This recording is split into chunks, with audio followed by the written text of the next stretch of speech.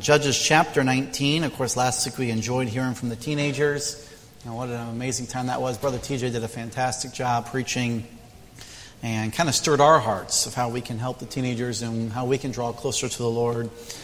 And today we're going to continue on in Judges 19. And of course, the title of the message is The Effects of Blurred Vision.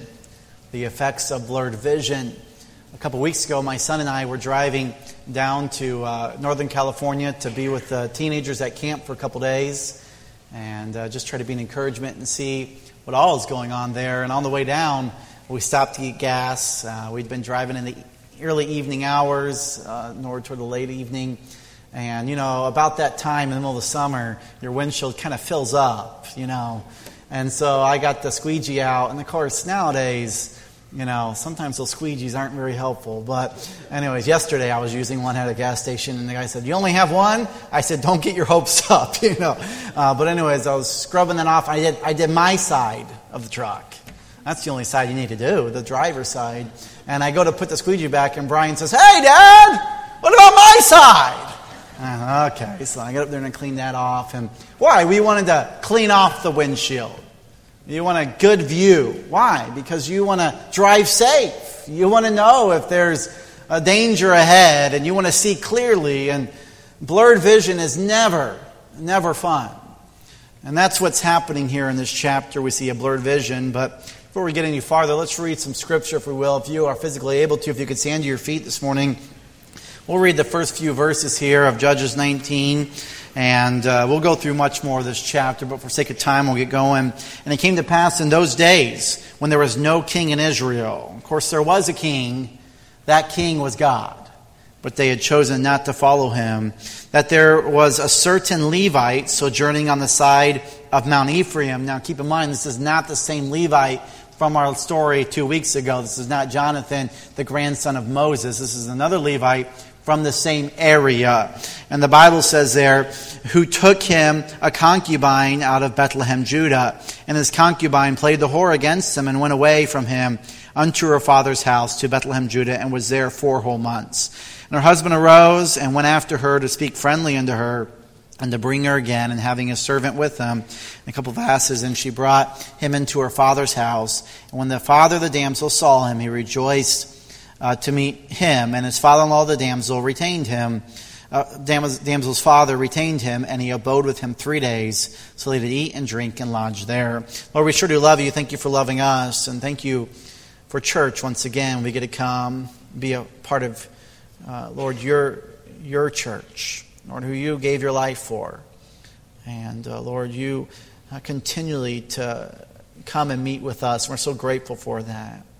And we humbly try to worship you through our singing, through our giving, through our fellowship, and now through the preaching of your word. Lord, we desperately need you.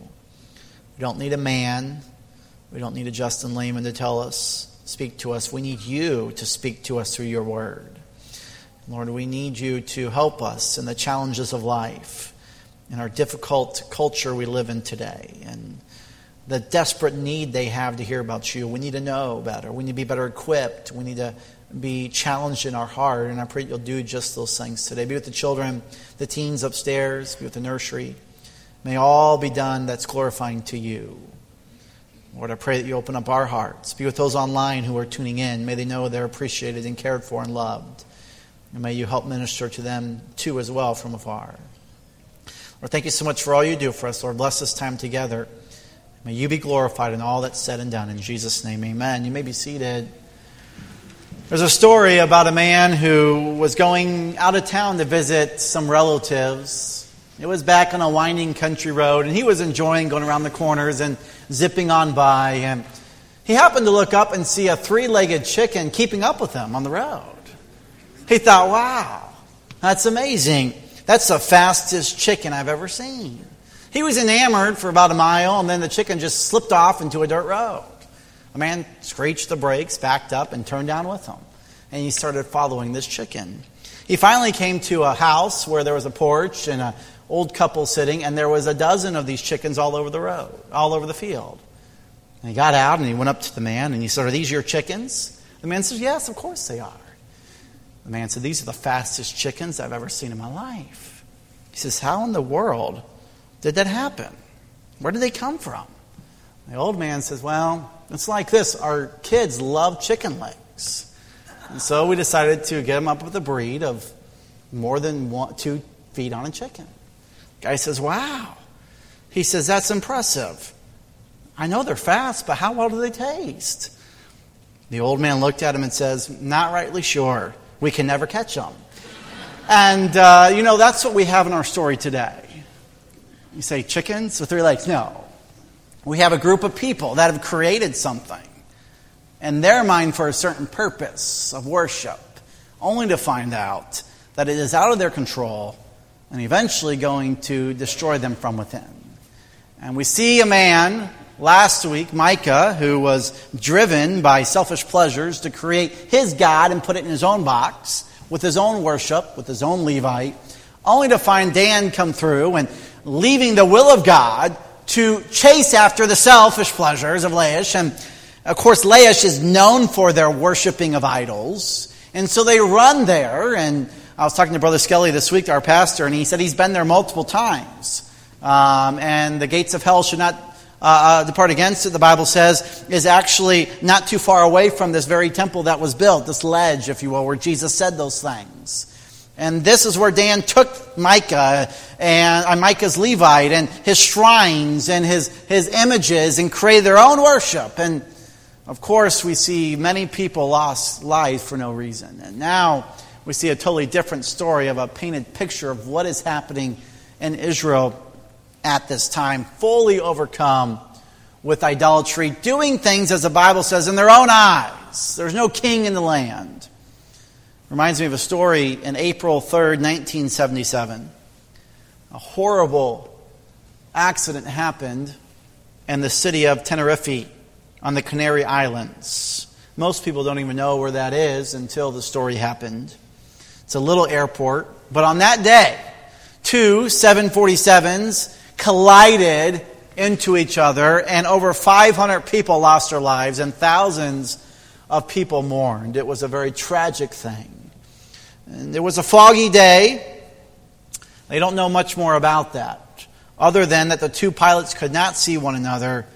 And for some inexplicable reason, the Dutch pilot who was taking off did not wait for clearance from the control tower and ended up smashing into this other plane. He thought he was doing the right thing, but evidently he was not. The other plane was in the way, and he was unable to avoid it, and hundreds of people were killed. But what's interesting about this story is every pilot is taught one very basic lesson at the opening of their training. And that lesson is simply this. In air traffic control zone, you do not do what seems best in your eyes. You do what the control tower tells you to do. It's always the case, especially when visibility is bad. The reason is, of course, very simple. The controller knows things that you do not know. And he has better information and a better perspective to guide a pilot safely to its destination. And to act on your own is certain disaster. And this morning we see in our lives an important principle. When we try to do things in our own eyes, it brings certain destruction. But when we trust on the Heavenly Father, not only does He know what's best for us, and not only does He care for us, He actually knows what tomorrow holds for us. And it's a shame when very often, even in my life, I've chosen to do things in my own eyes and what I thought was right. But at the end of the day, it did not turn out well, all because I failed to go to my Heavenly Father and ask for direction in my life. And here we have not just one man, not just one community. Here we have a whole nation affected by this very thing. I want to do what's right in my eyes, and I could care less what my God has to say about it. So this morning we learn 4 things, but before we do, Judges 19:1 says there was no king in Israel.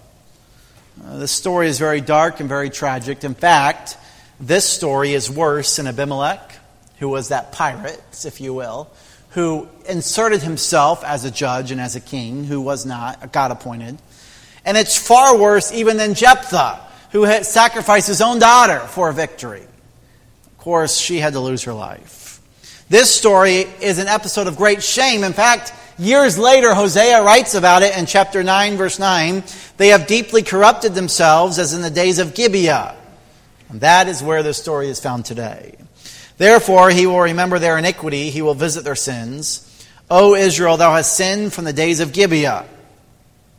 So, as F.B. Meyer says, it will be sufficient to ponder these words.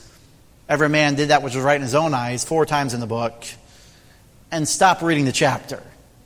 But of course, God put this chapter in our Bibles for a reason. I want us to see a very commonality with our culture even today.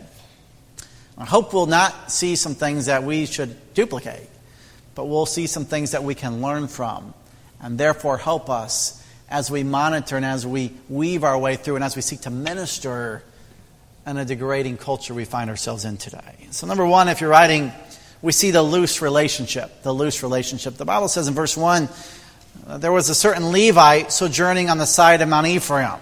So here we have a man who is on the Mount of Ephraim. He maybe was drawn to Micah. I don't know. We don't know exactly. It could have been before Micah. We don't know exactly. But he's drawn to this area. He's out of the will of God, very much so. He's on an obscure post. He's not very well doing what he's been called to do. And while he's there, he even is swept into pagan culture because the Bible says he took him a concubine of Bethlehem, Judah. So we see a seesawing relationship. We see this Levite hooks up with a concubine, if you will.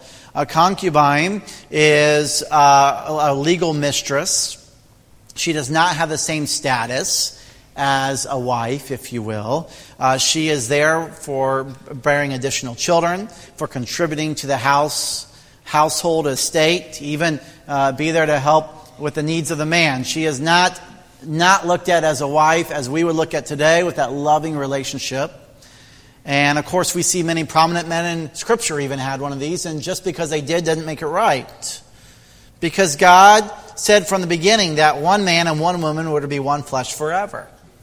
In fact, any family that went out of these bounds, it seemed like God's blessing was kind of there, but it always ended in some sort of pain for the family. Genesis 2:24, therefore shall a man leave his father and mother and shall cleave unto his wife, and they shall be one flesh. That was God's design. I didn't come up with that. God came up with that. That's how He created. That's how He wanted our culture to be. That's how He wanted even 2023 how He wanted it to be. One man and one woman. In fact, in Matthew 19, Jesus even reiterated this. He says, God hath joined together one man, male and female. That's how God orchestrated it. That's even Jesus reiterated that in the New Testament. Each man is to be a one-woman man. 1 Timothy 3:2, a bishop then must be blameless, a husband of one wife. We see in this particular passage, this Levite, who was supposed to be the moral compass of the nation, was supposed to be the spiritual leader, the one who was helped leading this country close to the Lord. Instead, he finds himself swept into pagan culture, doing what he thought was right. And he was so far from the truth. Can you imagine your spiritual leaders involved in that? How that would trickle down to the followers. Of course, you may say, well, I never had a good pastor in my life. It doesn't give you an excuse. You should still search out the Scriptures on your own. But how desperately we need spiritual leaders in our life who is committed and has a love for God. May we have fathers in our homes who are committed and have a deep love for their Lord Jesus Christ.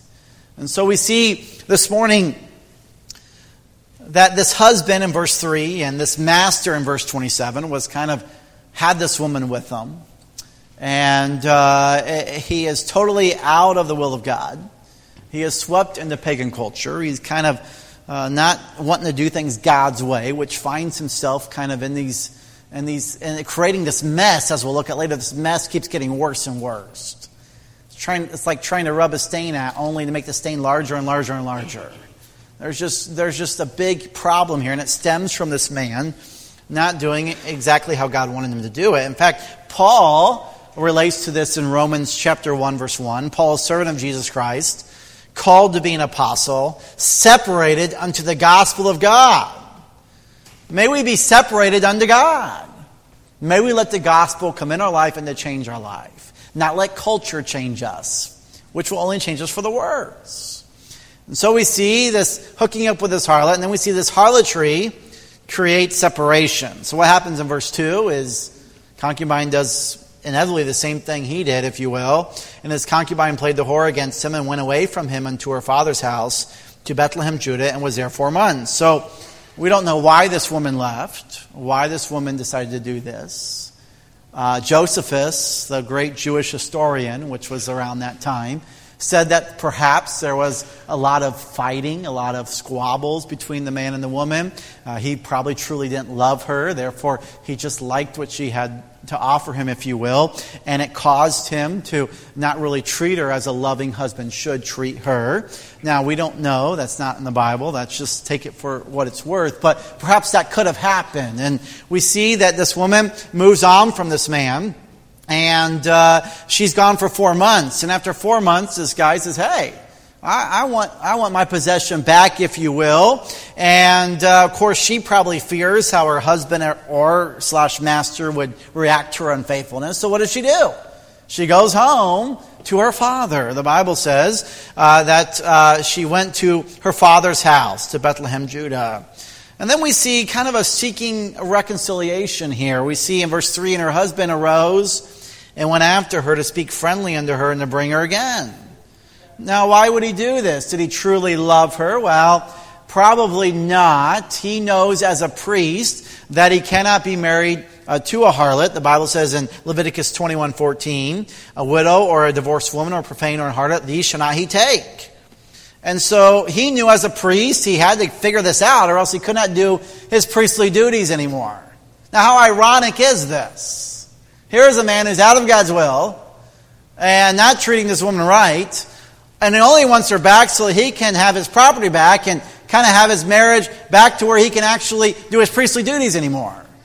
And this is just such a gross thing that shows us that some people have these certain things they want to do that's right, but then there's a lot of other things in life that's wrong, and they feel like they're okay because they're doing some things right. Folks, may I just tell us today, we can't take the Bible and take certain pieces of it and say we're living that so we're okay. The whole counsel of God was written for us, for you and me. So we have a man here who decides to go after his wife, to speak friendly unto her and to bring her again. And the Bible says in verse 3, and when the father of the damsel saw him, he rejoiced to meet him. The father-in-law says, hey, we're so glad you're here. Come on in. Now, why is this? Probably he's not so happy with the way he treated his daughter. It's more because the father knows that it's going to be a blight to him, to his name, to his family, if you will. And he wants to make sure he is above reproach, if you will. He doesn't want to be looked at in a bad way. In fact, even in those days, if you were unfaithful to your mate, you were supposed to be stoned to death. And so here we have a man, a father, who is trying to be kind to the Levite so that he can get him to take her back and reconciliation can be made. His name will still be fine. And, of course, his daughter won't die and this Levite will be fine. And it's just kind of the screwed up mess.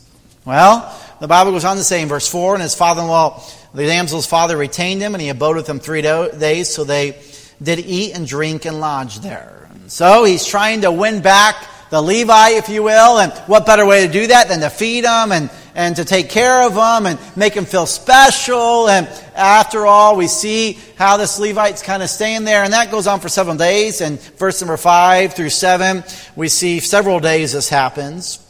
And verse number 8, he arose early in the morning on the 5th day to depart, and the damsel's father said, comfort thine heart, I pray thee.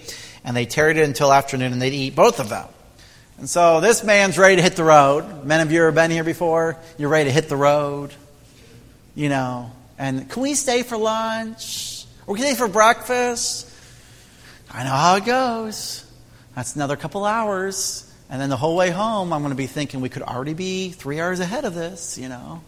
And here they are, and Middle Eastern time, breakfast wasn't until noon, till from 10 a.m. till noon. So staying for breakfast wasn't a quick bite to eat at 6:30. No. You're not going to get done eating and doing all the things until after 1, maybe even 2 o'clock. And so that's what happens here. And he stays, and by then the man rose to depart, he and his concubine and his servant and his father-in-law. The damsel's father said unto him, Behold, now the day draweth toward evening. I pray you tarry all night. Behold, the day groweth to an end. Lodge here, that thine heart may be merry, and tomorrow get you early on your way, that thou mayest go home. And so it's getting to that point of day where the man says, we got to hit the road. If we don't hit the road, it's going to get dangerous out. The bandits are going to come. The robbers are going to come.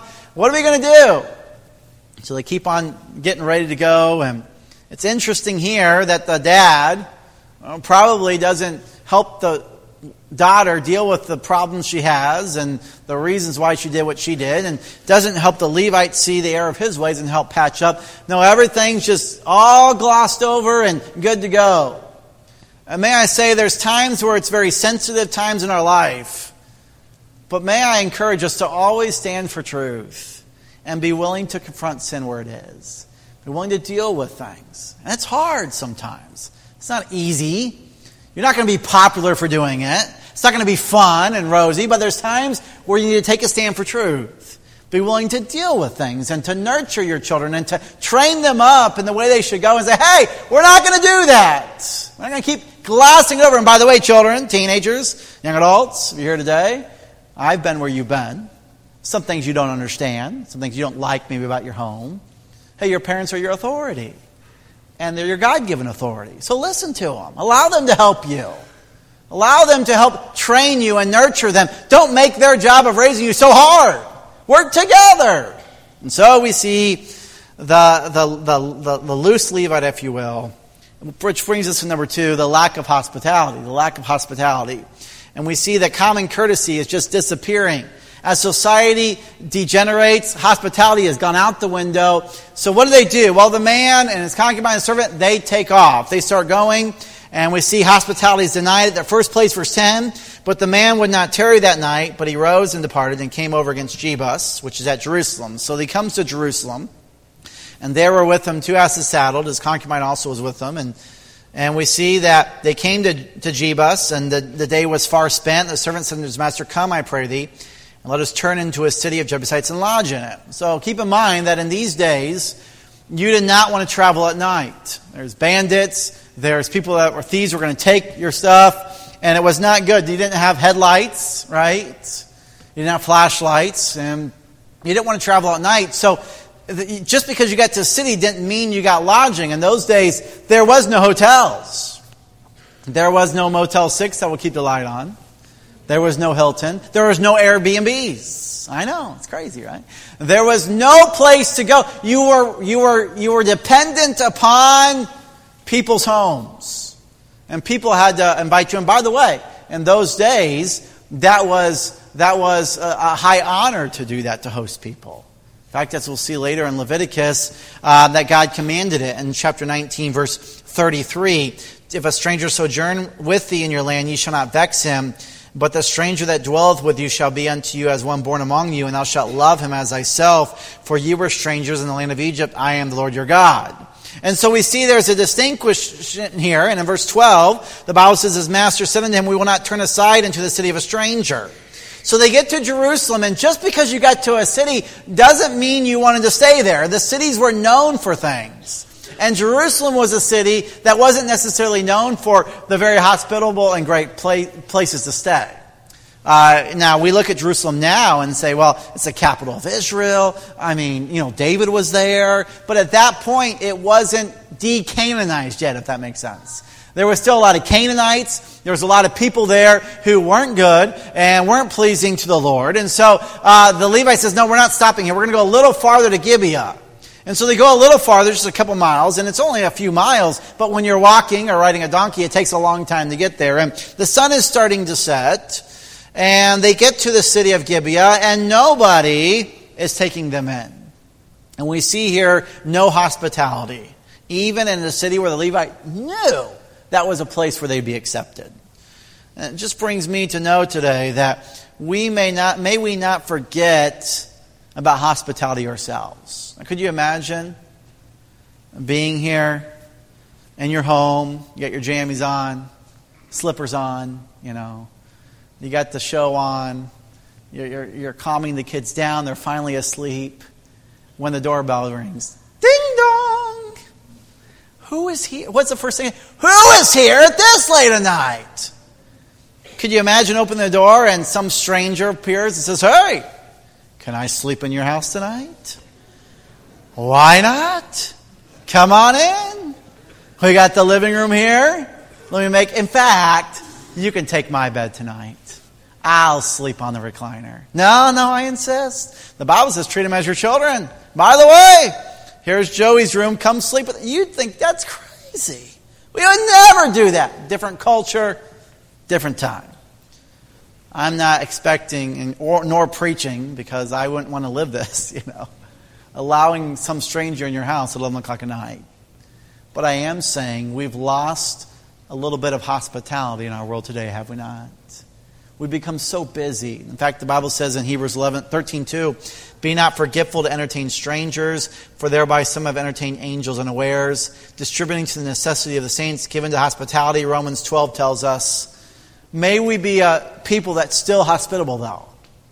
May we still take the time to talk to that person at the gas pump. "Hey, we'd love to have you come visit our church sometime." May we not always try to avoid people. May we still try to share the gospel of Jesus Christ. Now, if you want to have someone come in at 11:30 at night, Pastor Justin didn't tell you to do that, all right? But may we be hospitable. May we still have that ability to love on people. And so what happens? The man gets to Gibeah in verse 16, and as he's there waiting, no one's taking him in. He decides, well, maybe we'll just pitch camp here in the town square. At least we're in the city gates. We're going to be okay. At least we'll be fine. And the Bible says there came an old man from his work out of the field at even, which was also of Mount Ephraim. So while he's there, as they're getting ready to set up camp, a man comes through, and he's from Mount Ephraim. We're from the same area.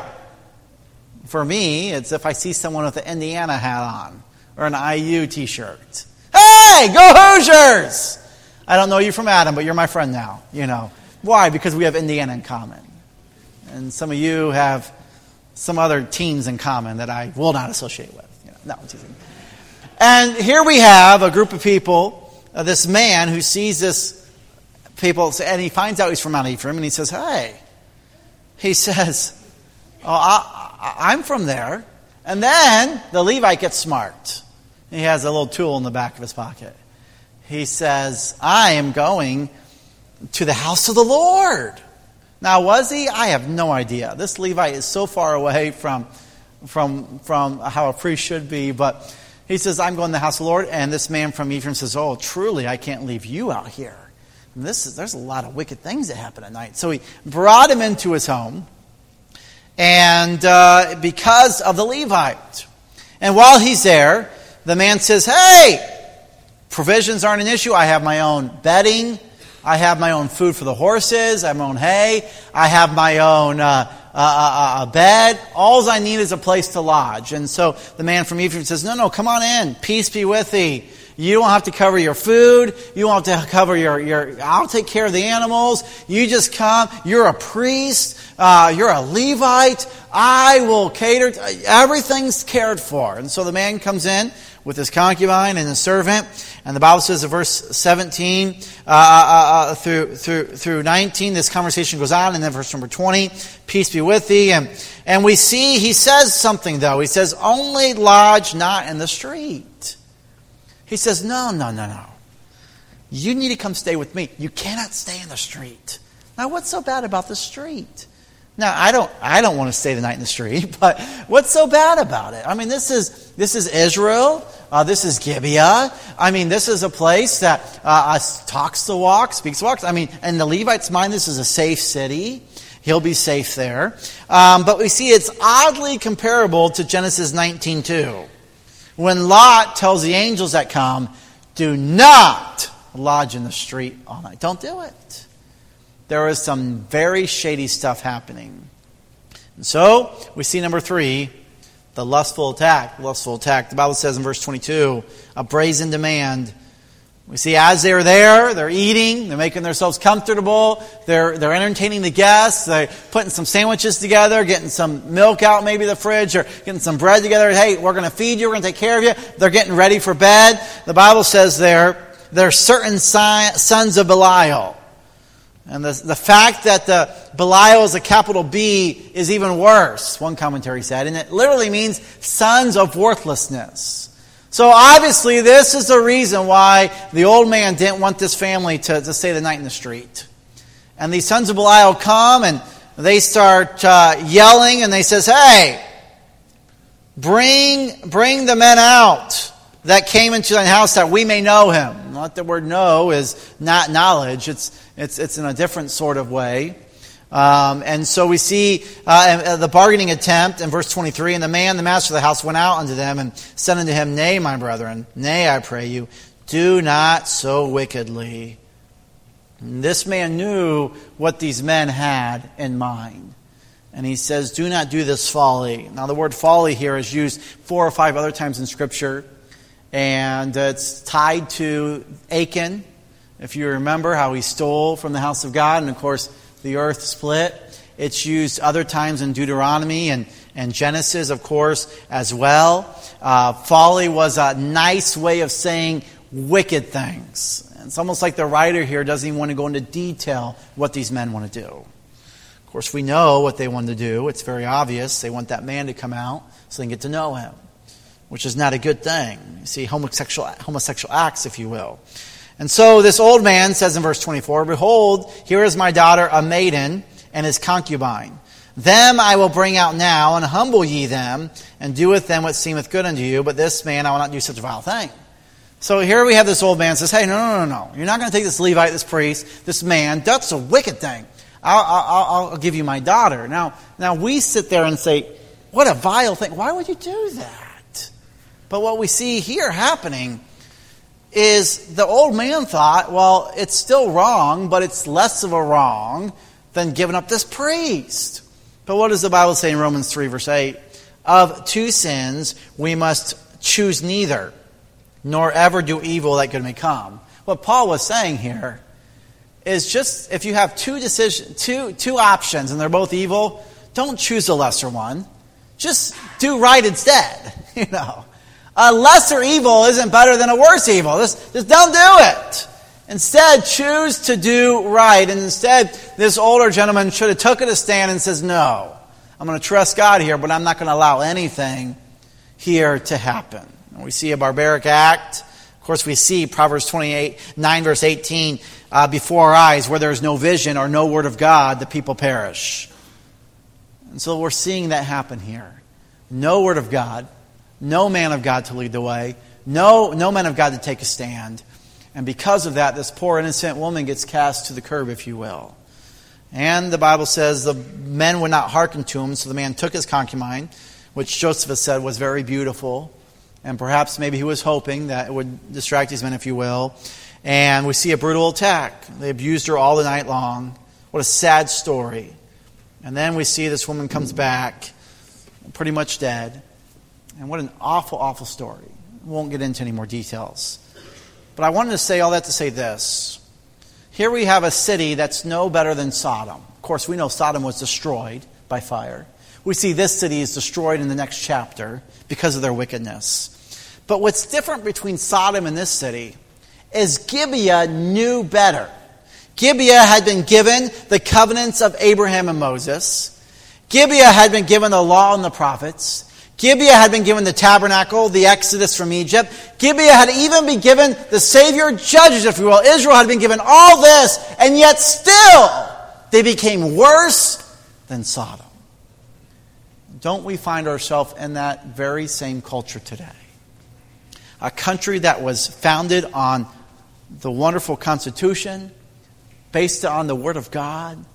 A country that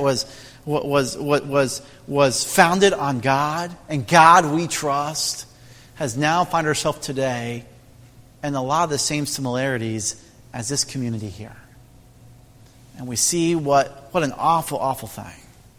God's people proved to be no better than the Canaanites and the pagan nations. In fact, they become just like Sodom. Now, it's interesting here, I think, to note, not every person in Gibeah was the sons of Belial. Okay? And I think that's important.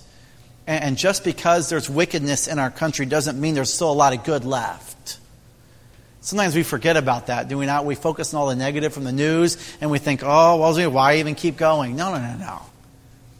The darker the night, the brighter the light. Where did sin did abound, there did grace much more abound.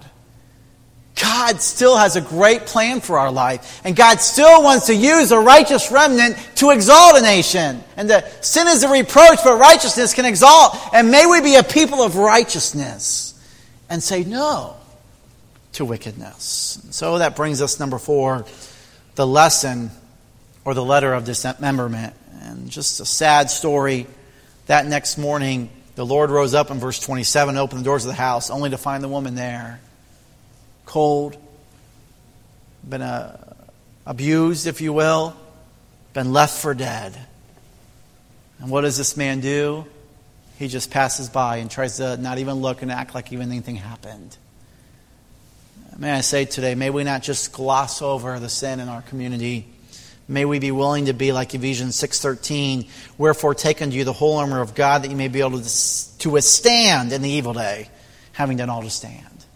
May we not just say, oh, well, the world's evil, so we'll just kind of do what we do. No, may we put on the full armor of God on a daily basis and spend time with God and say, God, though there's many wicked, though many have bowed the knee, and may we be like Shadrach, Meshach, and Abednego and take a stand for Christ. And may we be willing to still do right, even though our community, even though our country, even though our city, even though our state has turned to so many awful things. May we be a righteous remnant that still stands for truth. Well, we see the disdain and disinterest. This man who said such kind words in verse 3 to this woman now has no sensitivity, no tenderness. She suffered such grief, such shame, just such awful things. And we see in verse 29 that the man came and took her and parted her out to all the coast of Israel. He's trying to get an action in verse 30. And we see he's trying to set a point and saying, look how wicked our country has become. Which is true. But what he fails to tell them is he enabled and he allowed this to happen. And we'll see next week how God deals with that. And may I say the sons of Belial do get dealt with. And may I say, even though it seems like wicked prevails, God is in control, and in the end, he always wins. When we look at a story like that, it can be very disturbing. We can see some pictures of even our culture involved in this. But this horrible crime wasn't Israel's primary offense. Their primary offense was a result of the nation's failure to establish a government based upon God's moral principles, where the law of God was the law of the land. If God's word would have been upheld in his laws and how he orchestrated it, could you imagine how different of an outcome the story could have been? And may I say, what we do does matter. When we stand for truth, justice will prevail. God is in control. May I say today, you may be shocked by the depths of depravity exhibited in this society that lost its moral compass. May I say, righteousness exalteth a nation, but sin is a reproach to any people. It just shows us that even at our best, we're still sinners. We've all done wrong. The Bible says there is none righteous, no, not one. The Bible says, wherefore as by one man sin into the world, and death by sin, so death passed upon all men, for the law of sin. For the wages of that sin is death. All have sinned, the Bible says, and come short of the glory of God. Even at our best, though we may not be like the sons of Belial, if you will, or even this Levite, I can tell you this, even at my best, I've fallen short of God. I'm not good enough. I desperately need a Savior. You need a Savior. We have no hope without God. And if nothing else, this story shows us what happens when Jesus is no longer welcome. And if we will not give our life to Christ, we too have no hope of eternal life. The Bible says, for the wages of sin is death. But the gift of God is eternal life. For God so loved the world that he gave. Aren't you thankful today that even a wicked man like Saul, when Jesus came to him and he accepted him, God forgave him of his sin. Even like Nicodemus, who was a ruler of the Jews, a very religious man, when he came to the saving knowledge of Jesus Christ, Jesus saved him too. May I say, Jesus wants to save you, whether you're a good person or whether you in your mind's a bad person. We all are in need of a Savior. I'll never forget the day when I realized that the payment of sin was heavy upon me as a 10-year-old boy, and I needed a Redeemer. I'll never forget the day when I prayed and invited Jesus Christ in my life. The burden of sin was rolled away. Oh, what a wonderful, wonderful feeling in my life. When my conscience was cleared, when I confessed my sin to God, He forgave us. He is faithful and just to cleanse our sins from all unrighteousness. It was gone as far as the east was from the west, and the depths of the sea. My sins are gone. And Jesus wants to do that for you this morning. Here we have a country who saw how compromise paved the way for moral decline. We saw how common courtesy, like hospitality, had been thrown out the window. No grateful people, no kind people. It was every man for himself. We saw a country who became calloused to the wickedness around them. And it just became part of their culture. It wasn't a big deal to them anymore. It didn't stir them up. It didn't want them to want to do right and to train and lead their kids to do right. And the graphic nature of communication that we see that this Levite did to share is much less sometimes what is shown even in the media today. And we must realize God calls us to live different in this culture. Philippians 2 verse 15, that you may be blameless and harmless, the sons of God without rebuke, in the midst of a crooked and perverse nation, among whom ye shine as lights in the world. And that's where it's at. You see, you and I are in the midst of a crooked and perverse nation. But we are commanded to shine as lights in the world. May we not just people who talk the talk, but may we be people who walk the walk. May we live the Word of God. Every head bowed, every eye closed this morning. Maybe there's someone today that would say, Pastor Justin, wow, that story was troubling, but I did realize today that I need a Savior. I need Jesus in my life. I thought I was good enough. I thought that maybe I could work my way, or I just thought I was too bad. I had no hope. But I realized today that Jesus wants to take my sin from me. He wants to save me from my sin and come in my heart and save me, and I could be a child of God, and I would love that. Pastor Justin, would you pray for me that I could know that for sure in my life? With heads bowed and eyes closed, I will not embarrass you. If we can kind of settle down, if we could, and not move around at this time. How many would say, Pastor Justin, that's me. I need Jesus in my life. Will you slip your hand? I want to pray for you. God bless you. I see that hand. Is there anyone else this morning that would say, Pastor Justin, I need to know for sure I'm going to heaven? I see that hand. God bless you. I see that hand. The Bible says that if you will call upon the name of the Lord, you can be saved. I want to help you pray a prayer this morning. This prayer is simply you crying out to God in your heart. I'm not going to save you. Jesus will do the saving. But you need to accept Him into your heart. Just say something like this. Say, Dear Jesus, I know I'm a sinner, and I deserve to go to hell, but I don't want to go there. Lord, I believe and trust in you and invite you into my heart. I repent of my way of thinking and accept you as my Lord and Savior. Thank you, Jesus. If that's you this morning, if you prayed that prayer, would you just lift up your hand? I want to rejoice with you. God bless you. God bless you. God bless you. I see those hands. Maybe there's someone this morning that would say, Pastor, by the way, if you just prayed that prayer, you can know for sure without a doubt you're going to heaven. Jesus just saved you to the uttermost. We're thankful for that. Maybe there's someone this morning that maybe there's been some compromise in your life, and you realize today that that paves the way for moral decline. You say, Pastor Justin, will you help me not to compromise in my life? May I take a true stand for Christ? That you would slip your hand. I want to pray for you. God bless you. Maybe there's someone today that would say, I've become kind of calloused to the wickedness around me. I've even started embracing a little bit, or I've even started accepting it, and I don't want to do that. I want to stand true for God. I want to love the sinner, but I still want to hate the sin. I want to say no to it. Pastor Justin, will you pray for me? If that's you, will you slip up your hand? God bless you. See those hands. Maybe there's someone today that would say, Pastor Justin, I'm carrying a burden today. I'm just overwhelmed. I have a financial need. I have a spiritual, I have a relationship need in my life. I have a work thing. I have something that's really consuming me and bearing me down. And I would really love for you to pray for me today. If that's you, will you slip up your hand? I want to pray for you. God bless you. Wow, all over.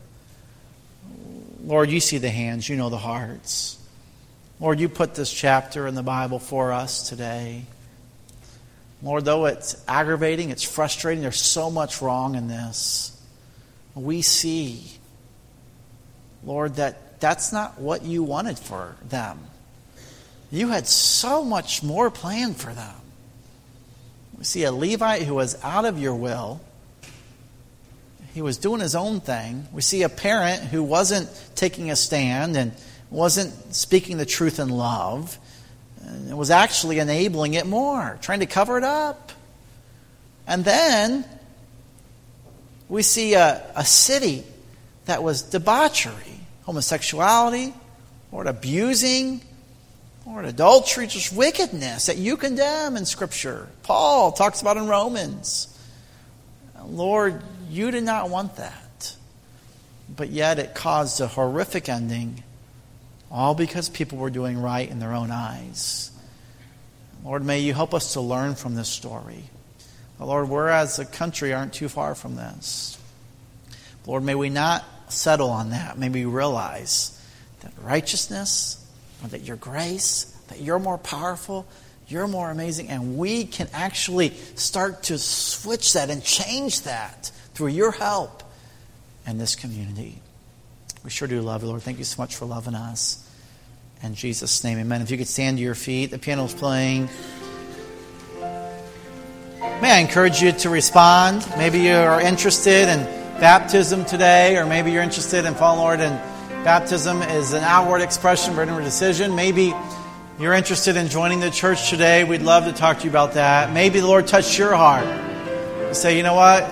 There are some things in my life that I need to get right. I need to pray, maybe, or maybe have one of our pastors pray with you. The altar is open, and I want to encourage you today to take a moment or two. We have some time. We have some people getting ready for baptism, and we're excited about that. Maybe you accepted Christ as your Savior, and you say, Pastor Justin, I want to make it public today. I want the church to know about it. We'd love to hear from you as well. Maybe you'd like to make a decision in your heart. May I encourage you to do that today.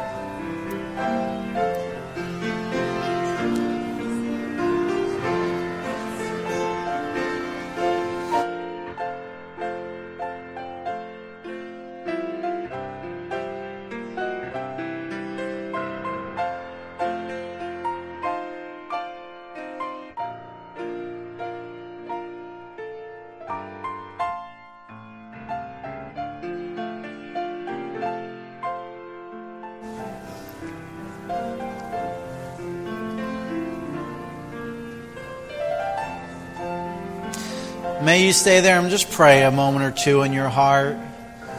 God, what would you have me to do with the message today? What are you doing in my heart? What are you doing in those next to my heart? Will you just pray for them? Allow God to stir in your heart as He would have you to do. Pray for the many who are making decisions this morning. It's exciting to see God still at work in our lives. Many of you remember those days in your life where God did a work and stirred in your heart and you got on the right path. It's neat to see people making those decisions as well today. Let's pray for them.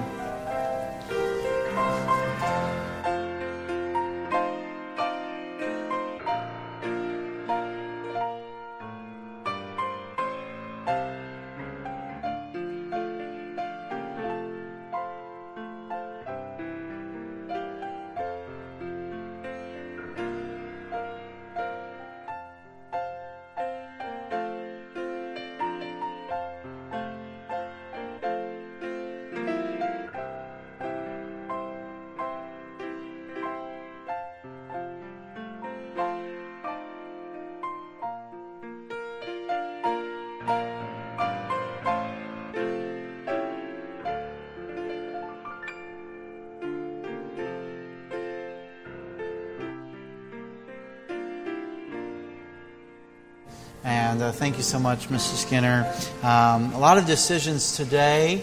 We have several for baptism. Of course, it's our baptism Sunday. The last few weeks it's been wonderful. Rose Ott, Emily Ott, Lily Suda, Brady Suda, Taryn Suda, Jay Suda, and Lachey Tate. Pam Lewis settled her salvation on Wednesday night, got assurance and discipleship, and is following Lord in baptism today.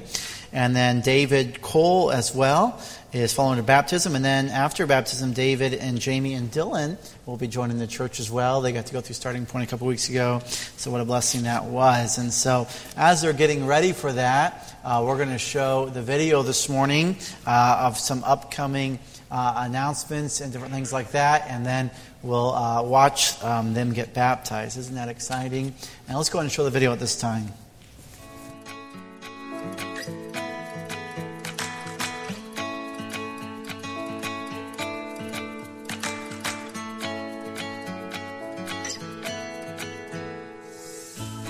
Good morning, and thank you for joining us today.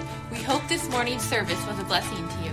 Join us tonight at 5 for a sermon from our pastor to the seniors, Brother Muchler, as well as a special Sunday school teachers meeting, which will be held during the evening service. The Best Years Club will be holding a luncheon tomorrow, August 14th at noon.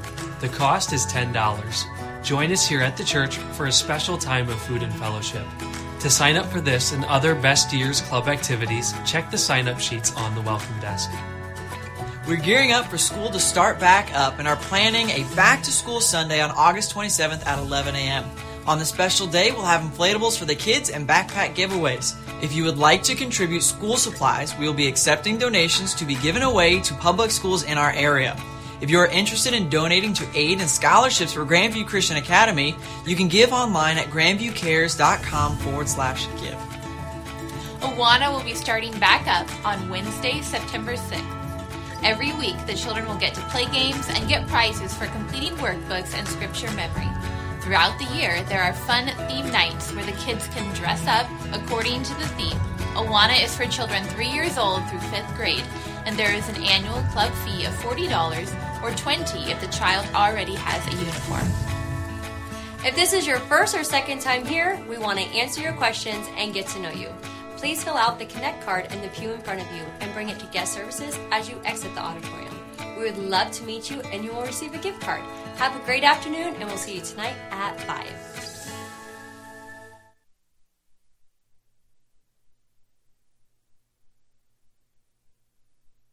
Okay, I know Brother John's getting ready there, and we'll have the baptismal service in just a second. And I hope you know God loves you and this pastor loves you. And I hope you have just a great week. We're excited about what God continues to do here at Grandview Baptist Church. And seniors, I hope you can be a part of the luncheon. I know they're also going to Alaska here in a couple weeks, or this Saturday. Should have went tomorrow, and it was probably 30 degrees cooler up there. But anyways, you'll have a good time there. Visitors, I hope you know. Guests, I would love to get to know you. I'll be in the back afterwards as well, and that will be a great time. I want to get to know you and just say hello, if you will. And we have a little gift for you. And at this time, Brother John, you ready? Let's see here. There he is. Okay. All right, we have several getting baptized today.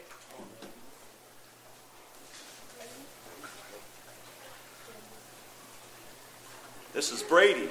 Brady, have you accepted Christ as your Savior? Yeah. Praise the Lord. Glad you clunked your nose. Brady, upon a public profession of your faith in Christ, I baptize you in the name of the Father, the Son, and the Holy Spirit. Buried in the likeness of his death, raised in the likeness of his resurrection.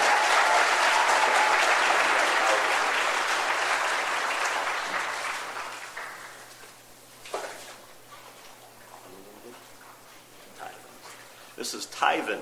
Tyven, have you accepted Christ as your Savior? Yes. Praise the Lord. Tyven, I baptize you, my brother, in the name of the Father, the Son, and the Holy Spirit. Buried in the likeness of his death, raised in the likeness of his resurrection.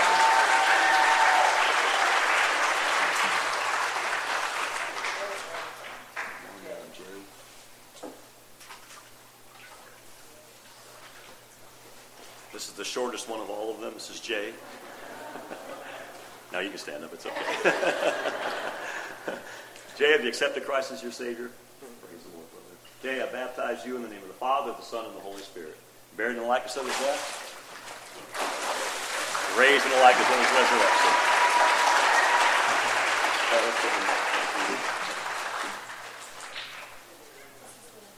Lily? Stand here and face this direction. Okay. This is Lily. Lily, have you accepted Christ as your Savior? Praise the Lord. Lily, I baptize you in the name of the Father, the Son, and the Holy Spirit. Buried in the likeness of his death, raised in the likeness of his resurrection.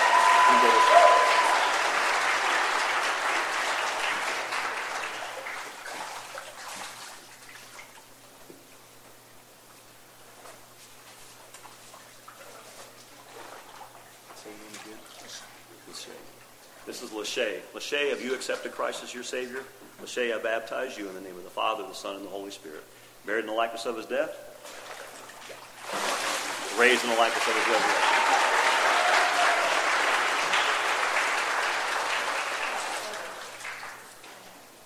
Say it again.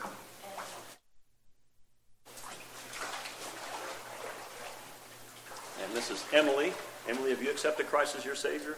Praise the Lord. I baptize you, Emily, in the name of the Father, the Son, and the Holy Spirit. Buried in the likeness of his death, raised in the likeness of his resurrection.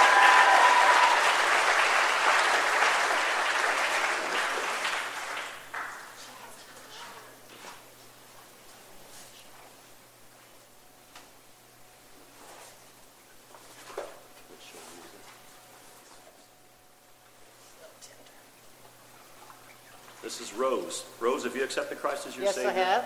Praise the Lord. Rose, I baptize you in the name of the Father, the Son, and the Holy Spirit. Buried in the likeness of his death,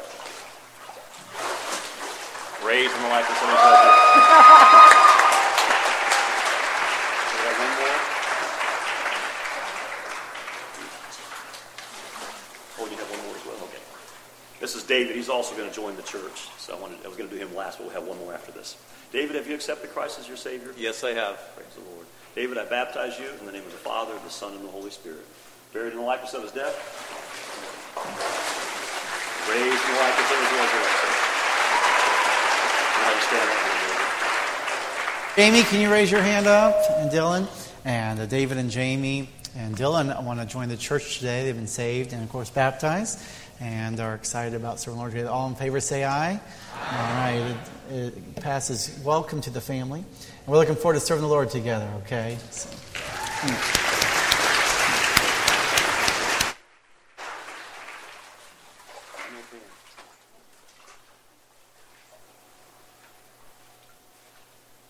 And this is Pam. Pam, have you accepted Christ as your Savior? Yes, I have settled it. Praise the Lord. Praise the Lord. Pam, I baptize you in the name of the Father, the Son, and the Holy Spirit. Buried in the likeness of his death, raised in the likeness of his resurrection.